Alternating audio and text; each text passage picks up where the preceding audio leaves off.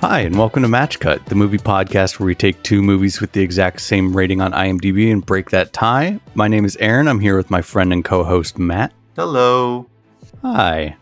So before we get into the episode, if you have a movie pairing or matchup that you would like us to tackle, you can reach us by email at matchcutpod@gmail.com or on Twitter at matchcut. So Matt, what stories have you been getting into lately? So, luckily, in the hellscape that is 2020, under the COVID, movie theaters have finally reopened, although there is hardly anything to show. There is one movie that is worth seeing, and that is Tenet by Christopher Nolan, starring Denzel Washington's son, whose name is just escaping me. As well Mr. Washington. I mean, he goes to Washington. It's interesting. There's a lot going on there that's kind of hard to parse out on one viewing. I saw it in IMAX because I'm bougie like that. How many people are they letting into those theaters? They're at 40% capacity or something like that. And there's got to be social distancing and you have to have your masks on. I did wear my mask the whole time in the theater. Yeah. We were pretty decently spaced out. Like it was a bigger auditorium as it was an IMAX screen. Mm-hmm. But still wasn't packed or anything like that. And even at 4:00 in the afternoon on a Saturday. So gotcha. Yeah. I think people are still being decently smart overall, at least in the state I live in. Yeah. Where you are, maybe. Other than that, I took the time to finally get around to watching Dr. Sleep, which is the sequel to The Shining. And Stephen King actually liked the movie, even though he wrote the book. And the movie and the original book both have very different endings. But he really liked what director Mike Flanagan, who did The Haunting of Hill House and a few other stories and movie adaptations, he really liked the melding of the two and really enjoyed it. I did as well. I think it was a fine film. A little less scary than the original The Shining is, but kind of a different beast altogether. Gotcha. Other than that, I've been trying to watch as many spooky, scary skeleton films this month as possible. Rewatched The Thing, the original, which that movie is still a great movie. Yeah. Those special effects still hold up. Oh, yeah. I watched some clips from it. Still pretty decent. Have you only seen clips, or have you seen the full film? I've only seen clips from it. I have it around here somewhere. I could watch it, but I won't if we're putting our cards on the table here. Oh, Aaron. Oh, me. So what about you? What have you been getting up to? I remember you saying that you've been thinking about writing a book, writing a story. Still in the very early phases of conceptual ideas. I have started a Google Doc for it, so still in the honeymoon period before I have to get down to it and do actual work. Yeah. But I'm working on that. Probably be a urban fantasy mafia style story, and hopefully my goal is to have it finished by the end of next year. So wow, that's a decently lofty goal. Yeah, we'll see what gets done. I don't know how long it's going to be. I have a loose goal of 20,000 words, kind of in the short story novella kind of range, I guess. But yeah, I'm going to write it and see how many words it is, and then as long as I get it done, I'm not going to I'm not expecting to publish it or anything. So I mean, you should at least try if you get it, to a certain level. I definitely will, but keeping the expectations low. Expectations for myself. Always give half your effort so that when you give 75% of your effort, you look like you're giving 120% of your effort. Exactly. If I fail, I never tried anyways, and it softens the blow. Other than that, as far as stories other people have written, you and I got together and watched Death of Stalin. We did, which is fantastically funny, and I would highly recommend it. To kind of hijack your point there, the thing that I think we both enjoyed, but I know I enjoyed of it, is like, I don't know how much of this is actually a farce. Yeah. Yeah, this all seems plausible. For those who don't know, it's set after the death of, or like during the death of Stalin, and kind of the political struggle that took place after that. And it's like, would communist Russia do this? I mean, like, I could see them doing this. It's not that far out there, but I'm of the mind that the only thing that is like fake about it is like the explicit words, but like the things and the events that take place, I think those all 100% happened, and it was like almost as farcical as all that. Yeah. And then we also watched The Gentleman, a Guy Ritchie movie, a fantastic return to form for Guy Ritchie. No, I really love when he does Aladdin. Right. He should keep making, big budget special effects tentpole movies, and not, he's even lamented about that. Yeah. Like, he is not low-key gangster flicks. Definitely not. That he is like a small independent filmmaker trapped making all these big budget movies because like he puts them down on time and on budget. Yeah. God forbid. But yeah, after Rock and Roller, it was kind of like, it's good. It's not what I would hold Guy Ritchie to typically. So I was really happy that The Gentleman was really good. Yeah. And then I've been rewatching. I've been watching a little bit of anime. I've been watching Seven Deadly Sins. I got through the first season of that. I'm sorry. It's fun. It's a fun romp. And then I've been rewatching Hunter x Hunter, just as kind of a comfort food. Because who wants stories that ever end? Right. It goes slow. I skipped through about half of the first season and got to like the Hunter exam, did that arc, and then I've never that's seen about where Hunter I'm at. Hunter. Oh, okay. But I know it's one of those like, it's long running kind of things. Right. Yeah. It's 150 episodes, I think. And then the manga it's based on is still ongoing with multiple, hiati and all that. It's like, it's all old hat as someone who really loves Berserk. Yeah. It's something I've been thinking about in my story. Like, do I could just kill the main character, right? And then I can't write a sequel, or don't have to write a sequel. But you merely adopted the hiatus. I was born in it, molded by it. I didn't see a new chapter until I was a man.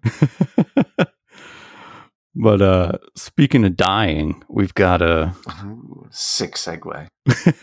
The best. That's why you come to the Match a professional. Yeah.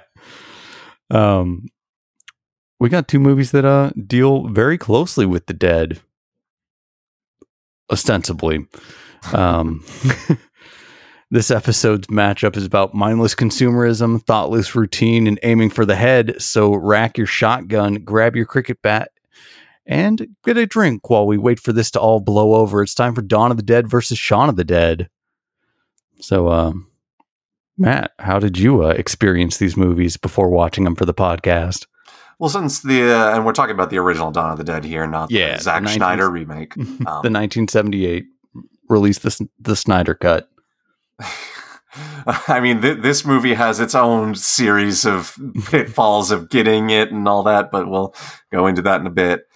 We watched you said the theatrical version? To my knowledge of the versions I have watched, that is the theatrical cut. The US theatrical cut, not the UK theatrical cut. It's a nightmare. My first experience with Dawn of the Dead, I definitely believe, is after watching the remake, or maybe catching it on TV before then, like in the lead up to the remake's release. Mm-hmm. But I am actually one of the lucky few that own like the nice slipcase collector's edition that has all the cuts on DVD. Yeah. So slide into my DMs if you want to buy that from me. My starting price is $500. And if you go and look online, that's actually not super insane that I just said that. So this movie is a little hard to get a hold of. So, if you want to watch it before listening to our takes on it, find your own way. Hit me up at the Match Cut Podcast on Twitter. Just add us in a public tweet that you want us to send you a version of the movie, and we'll get at you. But I definitely, I sought it out at a time in high school era, when zombies were becoming big and all that. Obviously, Shaun of the Dead, the Dawn of the Dead remake, Walking Dead was starting up, and a lot of dead things and things that won't die. But Shaun of the Dead, I think I didn't see it in theaters and definitely caught it on a home release style. Not too long after it came out, definitely before Hot Fuzz came out. Yeah. So, what about yourself? So this was my first ever experience with Dawn of the Dead. I've, through cultural osmosis, I'm very aware of like the Of the Dead series and George Romero and kind of his influence, at least the broad strokes of it. I don't know too much about the details. And then Shaun of the Dead was one of those movies in high school, along with like Super Troopers and that sort of stuff that I watched like over and over. And then kind of after that, similar to Super Troopers, I kind of dropped it and didn't pick it up again. I definitely haven't watched Shaun of the Dead in a long while. Yeah. I want to say I didn't really watch it post high school past 2007 for me. But it was one of those movies that was big in my friend group. I've seen it tons and tons of times. Yeah. So, besides all that, though, there is an interesting bacon number fact. Obviously, the IMDb scores separate them and link them, but they're only separated by 1 degree of separation. Aaron?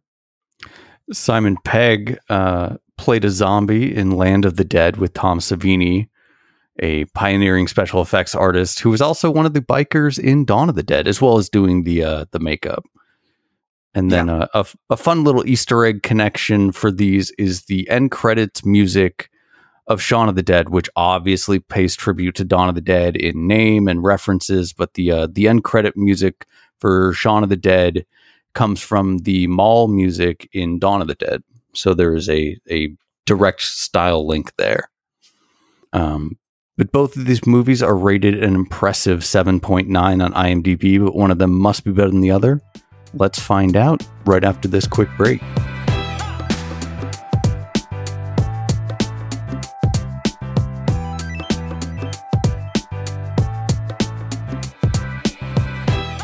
Dawn of the Dead is a 1978 movie written and directed by the legendary George A. Romero, starring David Emge, Kevin Foree, Scott H. Reiner, and Galen Ross.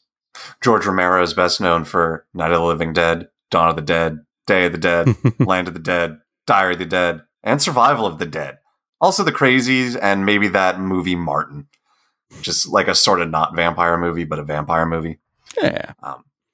The dead have risen. In the major cities, SWAT and the National Guard are trying to control the spread of zombies. It's not going well. In the local broadcasting station of Philadelphia, news chopper pilot and Stephen and his girlfriend Francine decide to fly the coop with the help of his friend Roger from the Philadelphia SWAT team and his buddy Peter. They leave the city in search of somewhere safe from the zombie hordes. And Shaun of the Dead is a 2004 movie written by Simon Pegg and Edgar Wright and directed by Edgar Wright, starring Simon Pegg, Nick Frost, and Kate Ashfield. The writing combo of Simon Pegg and Edgar Wright are best known for their Cornetto trilogy, which consists of Shaun of the Dead, Hot Fuzz, and The World's End. Also, check out Edgar Wright's Baby Driver, because it's fantastic. And Scott Pilgrim vs. the World. Underrated. Just check out all of Edgar Wright's films. You won't be disappointed. Yeah. So in Shaun of the Dead, Things are not going well for Sean. His life is stuck in a holding pattern. He moves through it mindlessly, following the same old routine, enabled by his roommate Ed. He just can't make the decision to move on. Fortunately, a zombie apocalypse is going to force his hand. Now that the dead have risen, Sean has made a plan to save the people in his life. Get to the Winchester. What thing struck you rewatching Shaun of the Dead? Definitely rewatching Shaun of the Dead, having not seen it since high school. Like in high school, I identified a lot with like Sean and kind of that apathy and, I'll figure things out, especially because I was like 16 at the time and I got my whole life ahead of me, whatever. Yeah. And almost, identify a bit with Ed because that's a little bit of the person I was in high school. I was kind of a dick. Ed's a terrible person, by the way. Oh yeah, that's definitely something I really was surprised about, is how much I did not like Ed anymore. Mm-hmm. I'm like, man, screw this guy. And like, yeah. The other thing that struck me is like, oh man, I've been in houses that look like theirs, like, and I just like, it was uncomfortable and all that. It's something I didn't notice in high school. Is like, there's just all these little things that's like, man, that must be exhausting. And it's like, you hate Pete, the roommate played by Peter Stefanowitz. At least when I watched it when I was younger, it's like, man, he's coming up as a dick. But then like, you realize they've had this conversations about Ed like 100 times. And he's only putting up with it because he likes Sean. Yeah. Definitely watching it in 2020, you read it in a whole different light, especially, as I think we're all kind of guilty of not wanting to make hard decisions in our life, and being very comfortable with kind of like a middle ground or a homeostasis, or at least I am. I don't want to speak for you, but that's very much a issue in my life that I'm working to address. So it hits differently. It's a different movie watching experience, watching it at 31 versus watching it at 15, 16. Yeah, there's definitely moments in it that like hit really different. Like, I don't know about you personally or, our audience, such as it is, like that scene in the car with his stepfather, Phil, played by the, incomparable, Bill Nighy. Venerable, where you can tell now, he knows he's dying from all the zombie bites that he's gotten, and he's, coming clean and having a heart-to-heart with Sean that they've never had. They have a very, kind of combative, tumultuous relationship from the past. He's like, that hits really different because maybe some of us have had those deathbed confessions and those like epiphanies, and we realize something that we didn't because we were too busy being childish about something. Yeah. And but like the way Ed is behaving throughout that whole sequence of events is completely unacceptable as an adult. The way he like the playing the music and deliberately not taking the shortest route to the Winchester and going out of his way to hit zombies in the road like this is a game, when it's like someone is literally dying in the back seat here. You need to hurry up. Yeah. And definitely like now when I, see some teenagers, in the few and far between moments where I do, it's like I recognize that attitude in teenagers and in some people, especially like at my work where I kind of deal with people finding their place in life, people who are in that transitionary period. Like it's like you just don't get it, you'll get there. I think everyone does, but you haven't hit that moment of realization yet. And kind of Ed has it at the end of this movie, which is unfortunate because he's just, about to turn into a zombie, but it takes something. Yeah. I think in a sense, this is like the existence that Ed gets at the end. As a mild spoiler, he becomes a zombie, and Sean, keeps him in the shed out back. Yeah. But I think that's the existence he wanted anyway. Yeah. Like at the end, he kind of gets what he wants, and Sean gets what he wants. He, gets Liz back, who was leaving him because he's constantly stuck in this, Arrested Development phase by his association with Ed, and he can't let go of everything, or he can let go about a lot of that stuff. But, by the end, you get the sense that he's a much better off person. Yeah. Open to new experiences and trying things and like going out and, taking part in life rather than just being passive in everything and doing the same things over and over again. Yeah. The thing that really hits me is that conversation that Liz has with him. I don't want to be one of these old people, like just going through life talking about the people in the Winchester. And it's like, man, I have almost been that person, been the regular at places. And it's like, there are certain places you want to be a regular at because it's like cool, hip, and it's your vibe. And I think that's part of growing up, is figuring out where you want to be. But then there's also like, I guess we'll just do this for lack of a better option. Mm-hmm. Definitely. And it's something that also I've realized, because like in 2004 was kind of the peak zombie, or it was just starting to come out. Like you had that like internet memes of like zombies versus ninjas, and zombies really just had their heyday. And this movie is definitely part of that like zombie renaissance where you got the zombie songs later and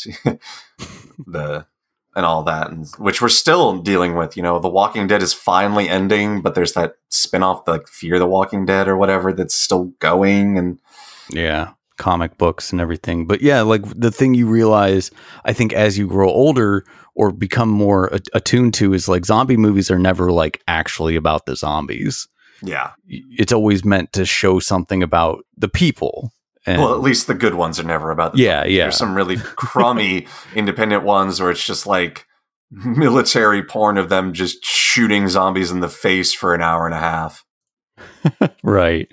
And those ones are missing the point, but there are ones who get it. And Dawn of the Dead is sort of the originator, or close to, of that. And Shaun of the Dead is a tribute to that, in name, in style, in attitude. And one of the things I really like about Shaun of the Dead is it's kind of like this nesting doll of references, not only to the original Dawn of the Dead, but also like there are references to itself. There are references to like kind of like pre-references to other movies in the Cornetto trilogy, and you kind of get one experience on the first watch of Shaun of the Dead, and then you get a different experience on the second watch. And I think even coming back to it, 16 years down the road, there's now experiences that I didn't get 14 years ago, 16 years ago. I think that, to me, kind of the difference between the two films is Shaun of the Dead hits on a personal level. Like you're mentioning that, as an individual that has grown since their first, viewing of it, you're getting different things from it. You're seeing different perspectives and different, thought processes. The story hasn't really changed, and the commentary they're making is, again, a more personal commentary rather than a commentary on society, which Dawn of the Dead, because of the way George Romero wrote things and writes things, like, at least for the first two films, Night of the Living Dead and Dawn of the Dead, I believe George Romero when he said, like, famously in Night of the Living Dead, like, people look at it as a critique of racism and segregation in America because the lead survivor character in Night of the Living Dead was played by a black guy. Mm-hmm. And George Romero says, like, the reason it was played by a black guy is, I believe first name is Dwayne or Dwight, was literally just the best actor of the group of friends that got together to make the film. And so he was the main character. Like, We're going to put the best actor in the role, but you're able to read all these racial tension things, and like the fact that at the end of the Night of the Living Dead is that character gets shot in the head by white cops in ostensibly, you know, a segregated area, like even though he was alive and real, like not a zombie they thought he was. And then you have these freeze frame pictures at the end of them like throwing zombie bodies on the pile and all that stuff. It's like, man, to a degree, I think that it was unintentionally casting him, the black actor, in the lead role. But I think as it goes on in the production, like he tweaked the script and would, you know, fiddle with it and add things in post-production that kind of turn it into a more appropriate allegory for racism in America and segregation in America in the 50s and 60s. Right. Similar things happened during the production of Dawn of the Dead. Yeah. Real quick, that was Dwayne Jones. Dwayne Jones. So I did get the name slightly right. Yeah. You were there. We got it. I'm just here to back you up. I appreciate you being my corner man, Aaron. Yeah, no problem.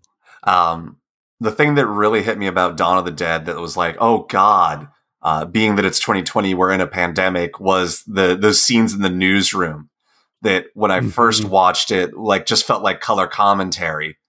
But when I watched it now, like we're in a post-truth, post-fact era, you have a scientist speaking facts and a host arguing with him about these facts of what is going on because he doesn't feel like that. And people don't think that way. And like, you can't just say that and all that. I'm like, yeah. Oh my God, what? There's no opinion on this. Just shut up and listen to the scientist on this.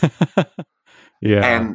And then cutting to the inner city project of like the police raiding a project ostensibly to get, you know, to get these people out and away from the infected victims. But like, oh man, is the racism present?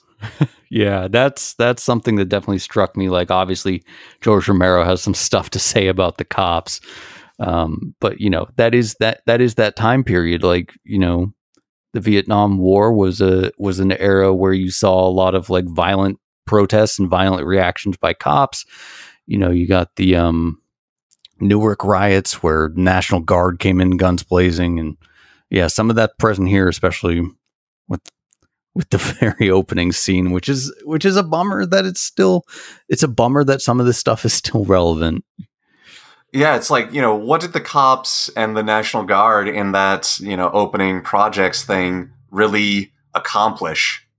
Mm-hmm. Other than losing some guys they probably couldn't really afford to lose and wrecking up the place, like that the thing with the tear gas and all that. I'm like, oh God, it's the same stuff. And I think that was a very purposeful like scene because of the political upheaval that was happening. You know, the Detroit riots, the LA Watts Compton riots at the time after the death of MLK, and then the Chicago unrest during the DNC just a few years before, or that year. That would have been the DNC where Nixon, or around the election of Nixon, which was 72. Was that 72? Nixon gets into office? Yeah, I think you're right on the money there before the drawdown of NOM. So like, this was all still fresh in people's minds, and like, I'd be really interested to watch it with my parents, being that they grew up in that era and they were aware of things going on in that era. Yeah. And it's kind of one of those things that you'll also see later on in the movie with Roger's character, where that cop in the beginning and then like Roger just kind of just need the slightest push, like the slightest acceptance of like, okay, hey, violence is okay now. You know, you've got the green light to just kind of take it way too far. I didn't necessarily get that from Roger, because when he comes face to face with Ramirez, the guy unfortunately in brown face, and that was one of those, again, because George Romero, very low to no budget on these films, that was like, oh, the actor we had wasn't dark skinned enough, so we put him in what we could. Like, it wasn't like, oh, this is fine, because clearly George Romero is not intentionally racist. He casts black men prominently in his movies. Yeah. So it's not coming from it was like, shit, I think it was the actor they originally had, like, didn't show up or was like high or drunk or something like that. Yeah, independent filmmaking, it happens.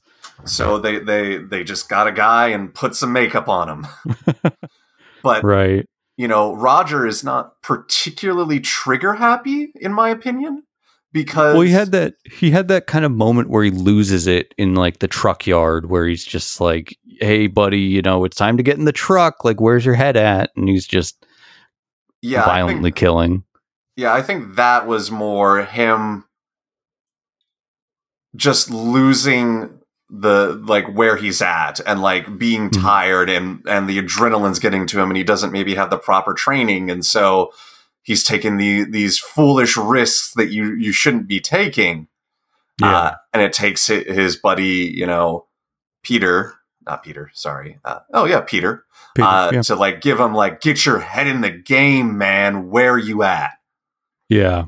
And unfortunately, maybe it was a little too late. But there's the moment where, he has a guy dead to rights, but he knows what's going on behind him. He's like, don't go out there. And it looks like a genuinely like distraught when he gets shot and killed and falls off the building. Mm-hmm. It's like, this isn't why I'm here. This isn't what we're here for. And the second it becomes clear that, this isn't working, they're like, hey, my buddy's got a chopper. Let's get the F out of here. Yeah, I'm down for that.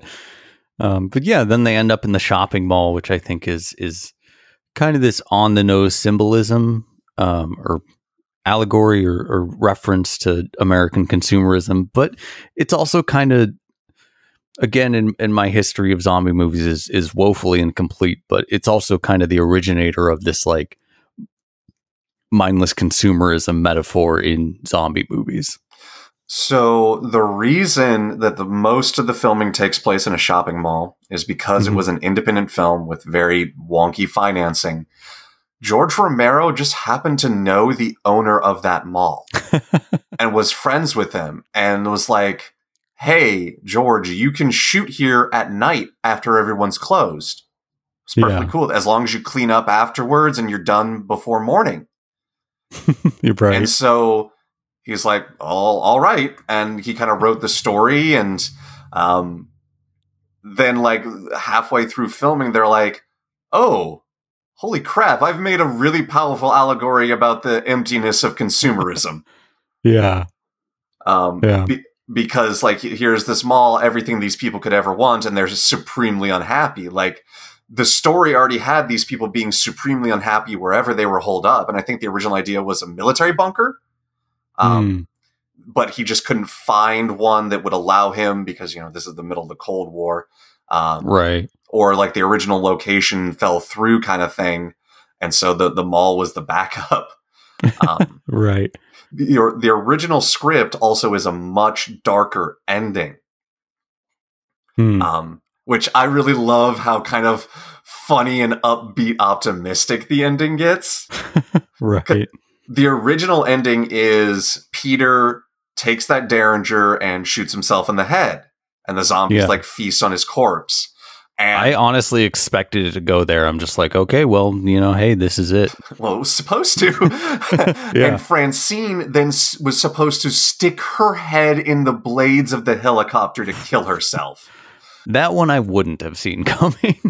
So you remember in the opening scene where the guy busts down the door and blows that head up? Mm-hmm. That was actually the dummy that they had made up of Francine. Because George Romero, like, it was literally on the day of shooting that scene, he changed his mind. Yeah. And he was like, and he had become really attached to Peter and Francine in particular. And like, you know what? I'm going to give him an uncertain future, but a chance. Yeah. Not much fuel, no destination. But okay. Hey, at least they got their chance. They're moving. I like to imagine they made it. They found some island or got up into Canada and up into the snow belts and, and lived and found some, nice Canadian survivors. Yeah. But fingers crossed. Fingers crossed. So yeah, all they did with that dummy was paint it black and have it get blown up really quick by a shotgun blast. Yeah. Like, well, we got the explosives, we got the dummy, we got the bright ass red fake blood.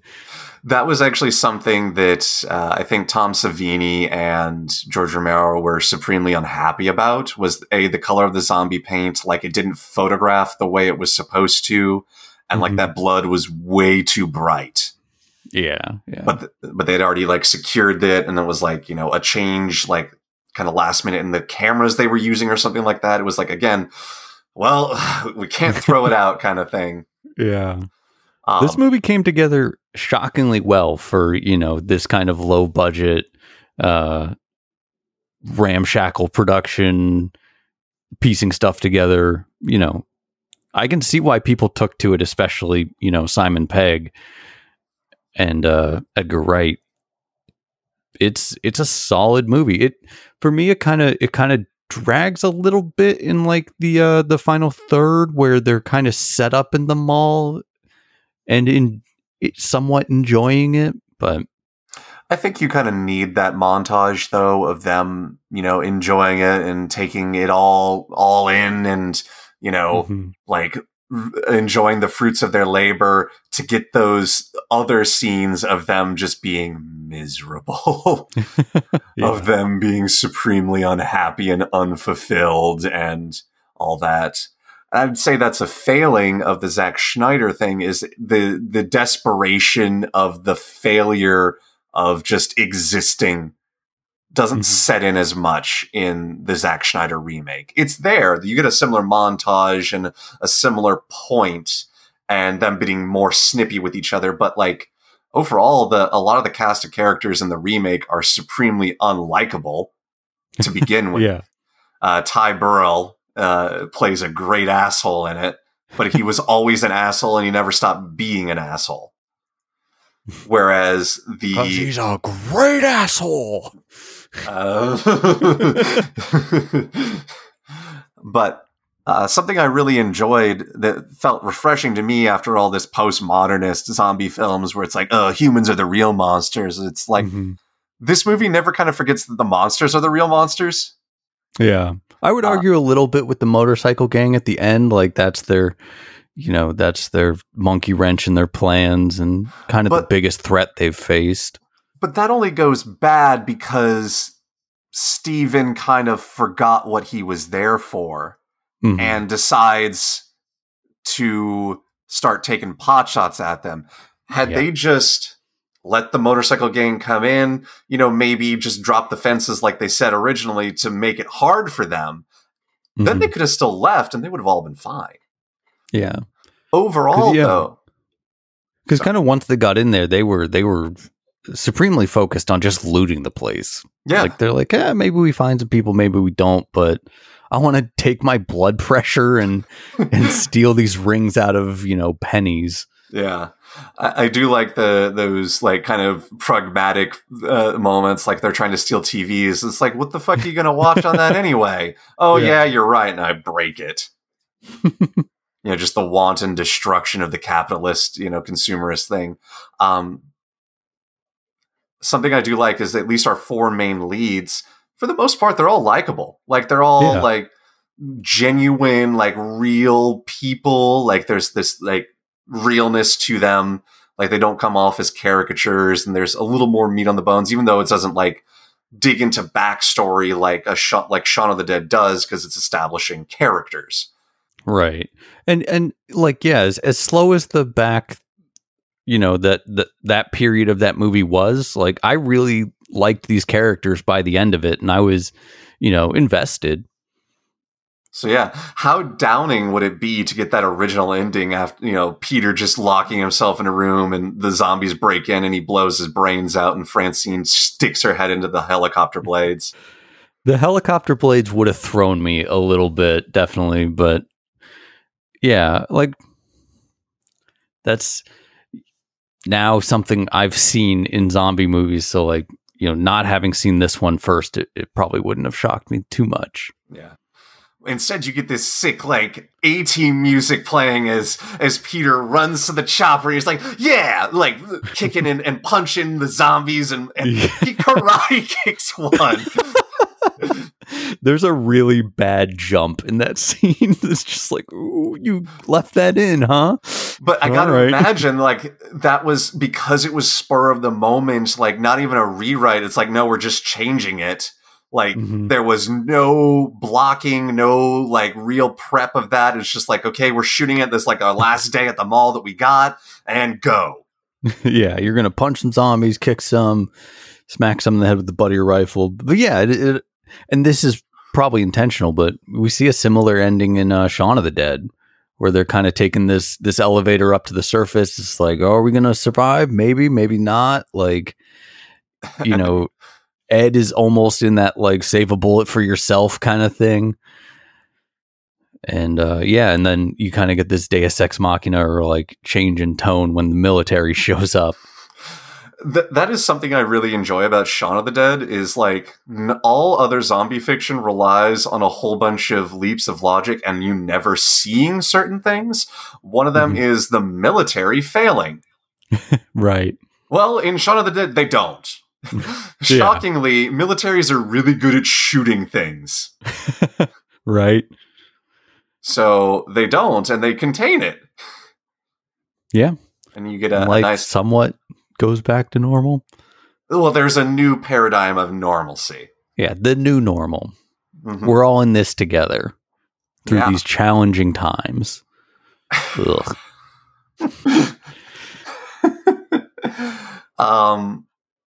Something that really kind of resonated with me from like a modern thing was in Dawn of the Dead, the helicopter flying over the rednecks and like the hunting in the woods kind of thing. Like, oh yeah, the mixing of the military and police with these paramilitary forces.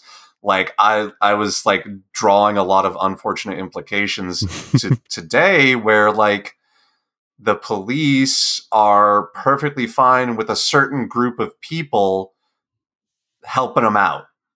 Yeah. And not with another group of people helping themselves. Right.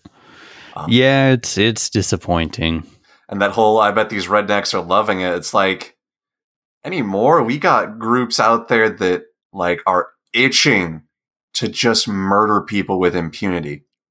Yeah. You have people making shirts trying to get someone who murdered 2 people and attempted to murder a third, like, free. It's like, what world do they live in? They live in the world where the other side are zombies. Yeah. And they should be killed because they threaten our very existence from an existential level. They're less than human.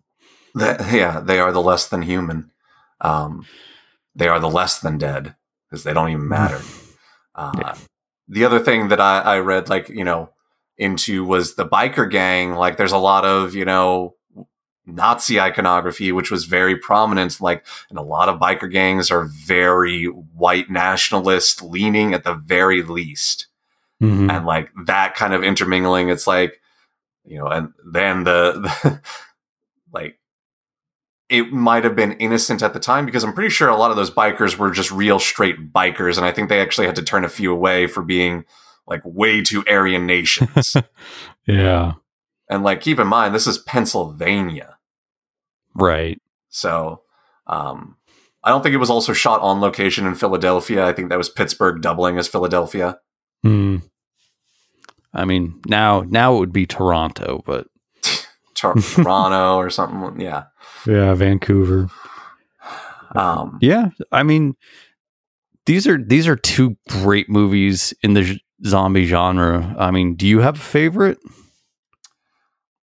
I think it's I don't want to be too much of a cop out too many times in a row of like, they both have good points and they're both salient. Like, it's different emotional states that I'm in. Like, yeah, I think that rewatching Dawn of the Dead in 2020 with the BLM protests, the Portland protests, the rampant and the fast march to fascism that we're seeing, like a lot of the early commentary that is going on with the militarization of the police in Dawn of the Dead was just so prescient and so still relevant to today. But it kind of goes away, and then we get that consumerism message, and it's like, that doesn't resonate as well anymore, at least in my mindset. Yeah, especially in the setting of a shopping mall, which is... because the malls themselves are dead anymore. Mm-hmm. So, whereas Shaun of the Dead emotionally is... I think it's a little bit lighter because it's dealing with an interpersonal thing and, you know, personal relationships. So, I was just going to ask, what about you? Do you have a personal favorite? Dawn of the... well, continuing on from your point, I'll just add, like, Dawn of the Dead is very much like a macro perspective, and Shaun of the Dead is a micro perspective. And Shaun of the Dead just really resonates with me. I would recommend that before Dawn of the Dead. I mean, you'll miss some references in Shaun of the Dead, but I feel like a lot of people know those zombie tropes so well that you'll get by, you know. But Shaun of the Dead definitely spoke to me in the state I'm at now and resonated a lot more, and I identify more with it. So I would recommend Shaun of the Dead. Again, watch them both, but Shaun of the Dead if I had to pick one. I personally don't think I can recommend one or the other. One over the other? Yeah, one over the other, sorry. I think Dawn of the Dead, like you brought up previously, runs a bit long. You know, there are certain things about it that, like, you know, from a historical perspective, like you're mentioning, you know, references, but even we briefly touched on it, that Tom Savini, like, pioneered special effects techniques. There's a really brutal shot for the time, but kind of tame by today's comparisons because he pioneered it in this movie of him hitting a zombie directly in the head with a machete and blood coming out. Yeah. His technique of doing that has been copied so much. It's probably different now. They would use, you know, different techniques, but at the low budget level, it's still like a perfectly fine way to do it. And what they did is you release the blood, and then I don't know the exact procedures because I haven't read how he did it, but you have a cutout of the actor's face in the blade, and you start with it in the face, and then you pull it back, and you just reverse the shot. So it looks like, you know, and then when you reverse it, it looks like they're cutting directly into the head. But instead, you've gone reverse, and it's perfectly safe. A lot of the visuals in Dawn of the Dead were somehow or some way directly inspired by a lot of the stuff that Tom Savini actually saw in Vietnam.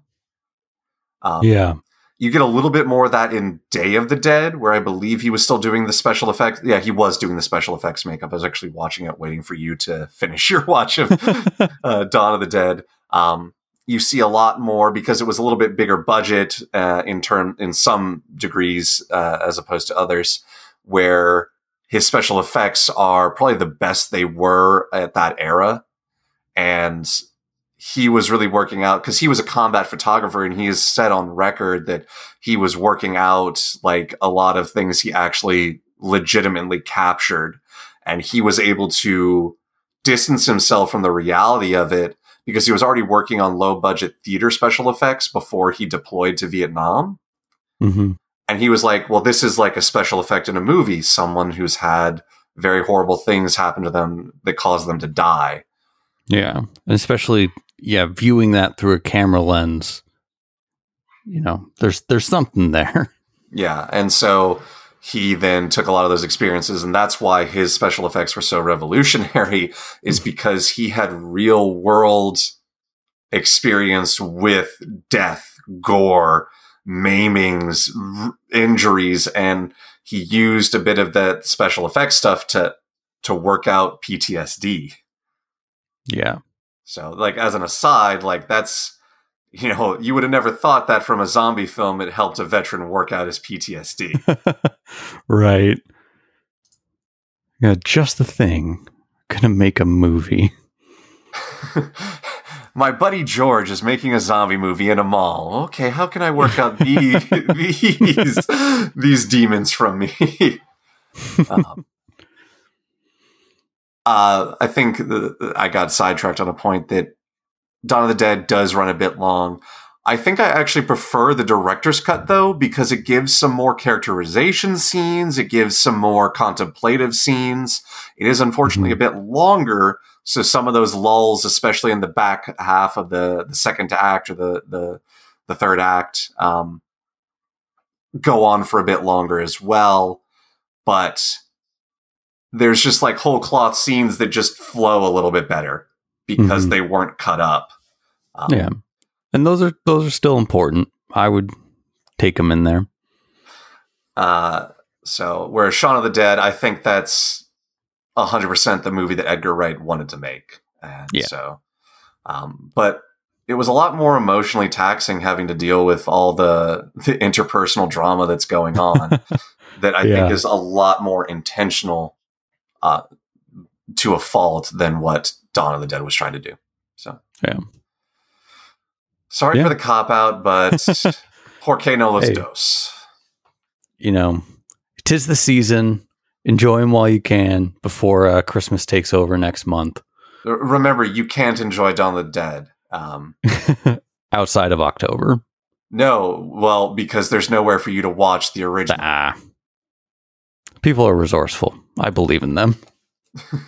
Remember to add us at Twitter to buy my copy of Dawn of the Dead, the collector's edition, $500.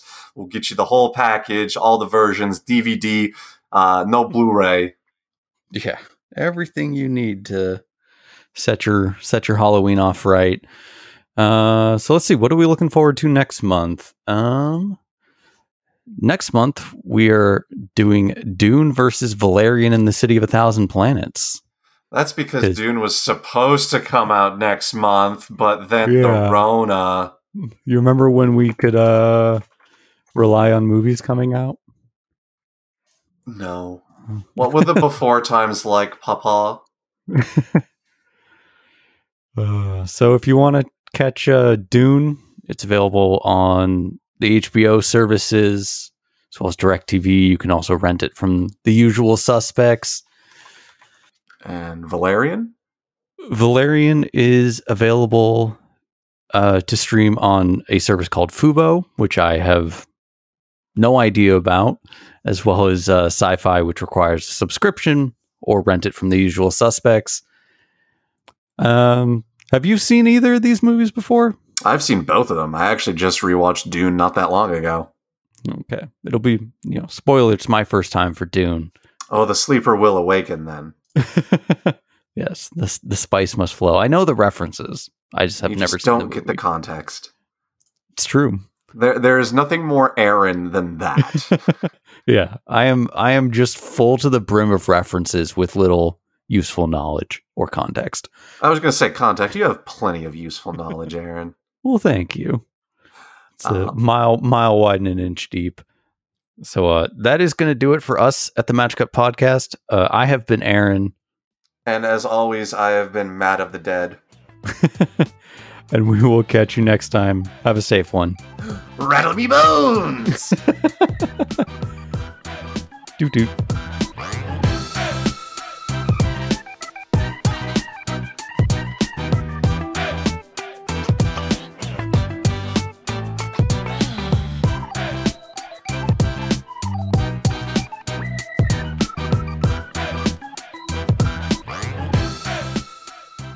So yeah, have a, happy and safe Halloween. Remember, keep your social distancing. Check your food for razor blades. That never happened. Well, it has happened, but it was parents who did it intentionally to their kids. So, wow. Fuck them parents. Yeah. But yeah, it all spawned out of like a Reader's Digest article like yonks ago and then comes up every year. I was going to say, you're almost outing us as like 90s kids with that. Why are we giving kids candy? You got to fill up that pillowcase one night out of the year, and then that's your candy until next Halloween. Kids ain't even. That was my experience, at least. Oh, that's definitely our experience. Maybe we can have a little mini discussion on this, like how different it is for kids on Halloween now, and then especially with the Rona, I don't even think there's going to be many trunk or treats. What are trunk or treats? You haven't heard of those? No. So what it is rather than going from neighborhood, house to house, door to door, people are just pulling all their cars into these organized like parking lots and just going from car trunk to car trunk. Huh. Yeah. That's interesting. The thing I used to do on Halloween was I would this was when I started to like age out of Halloween. Yeah.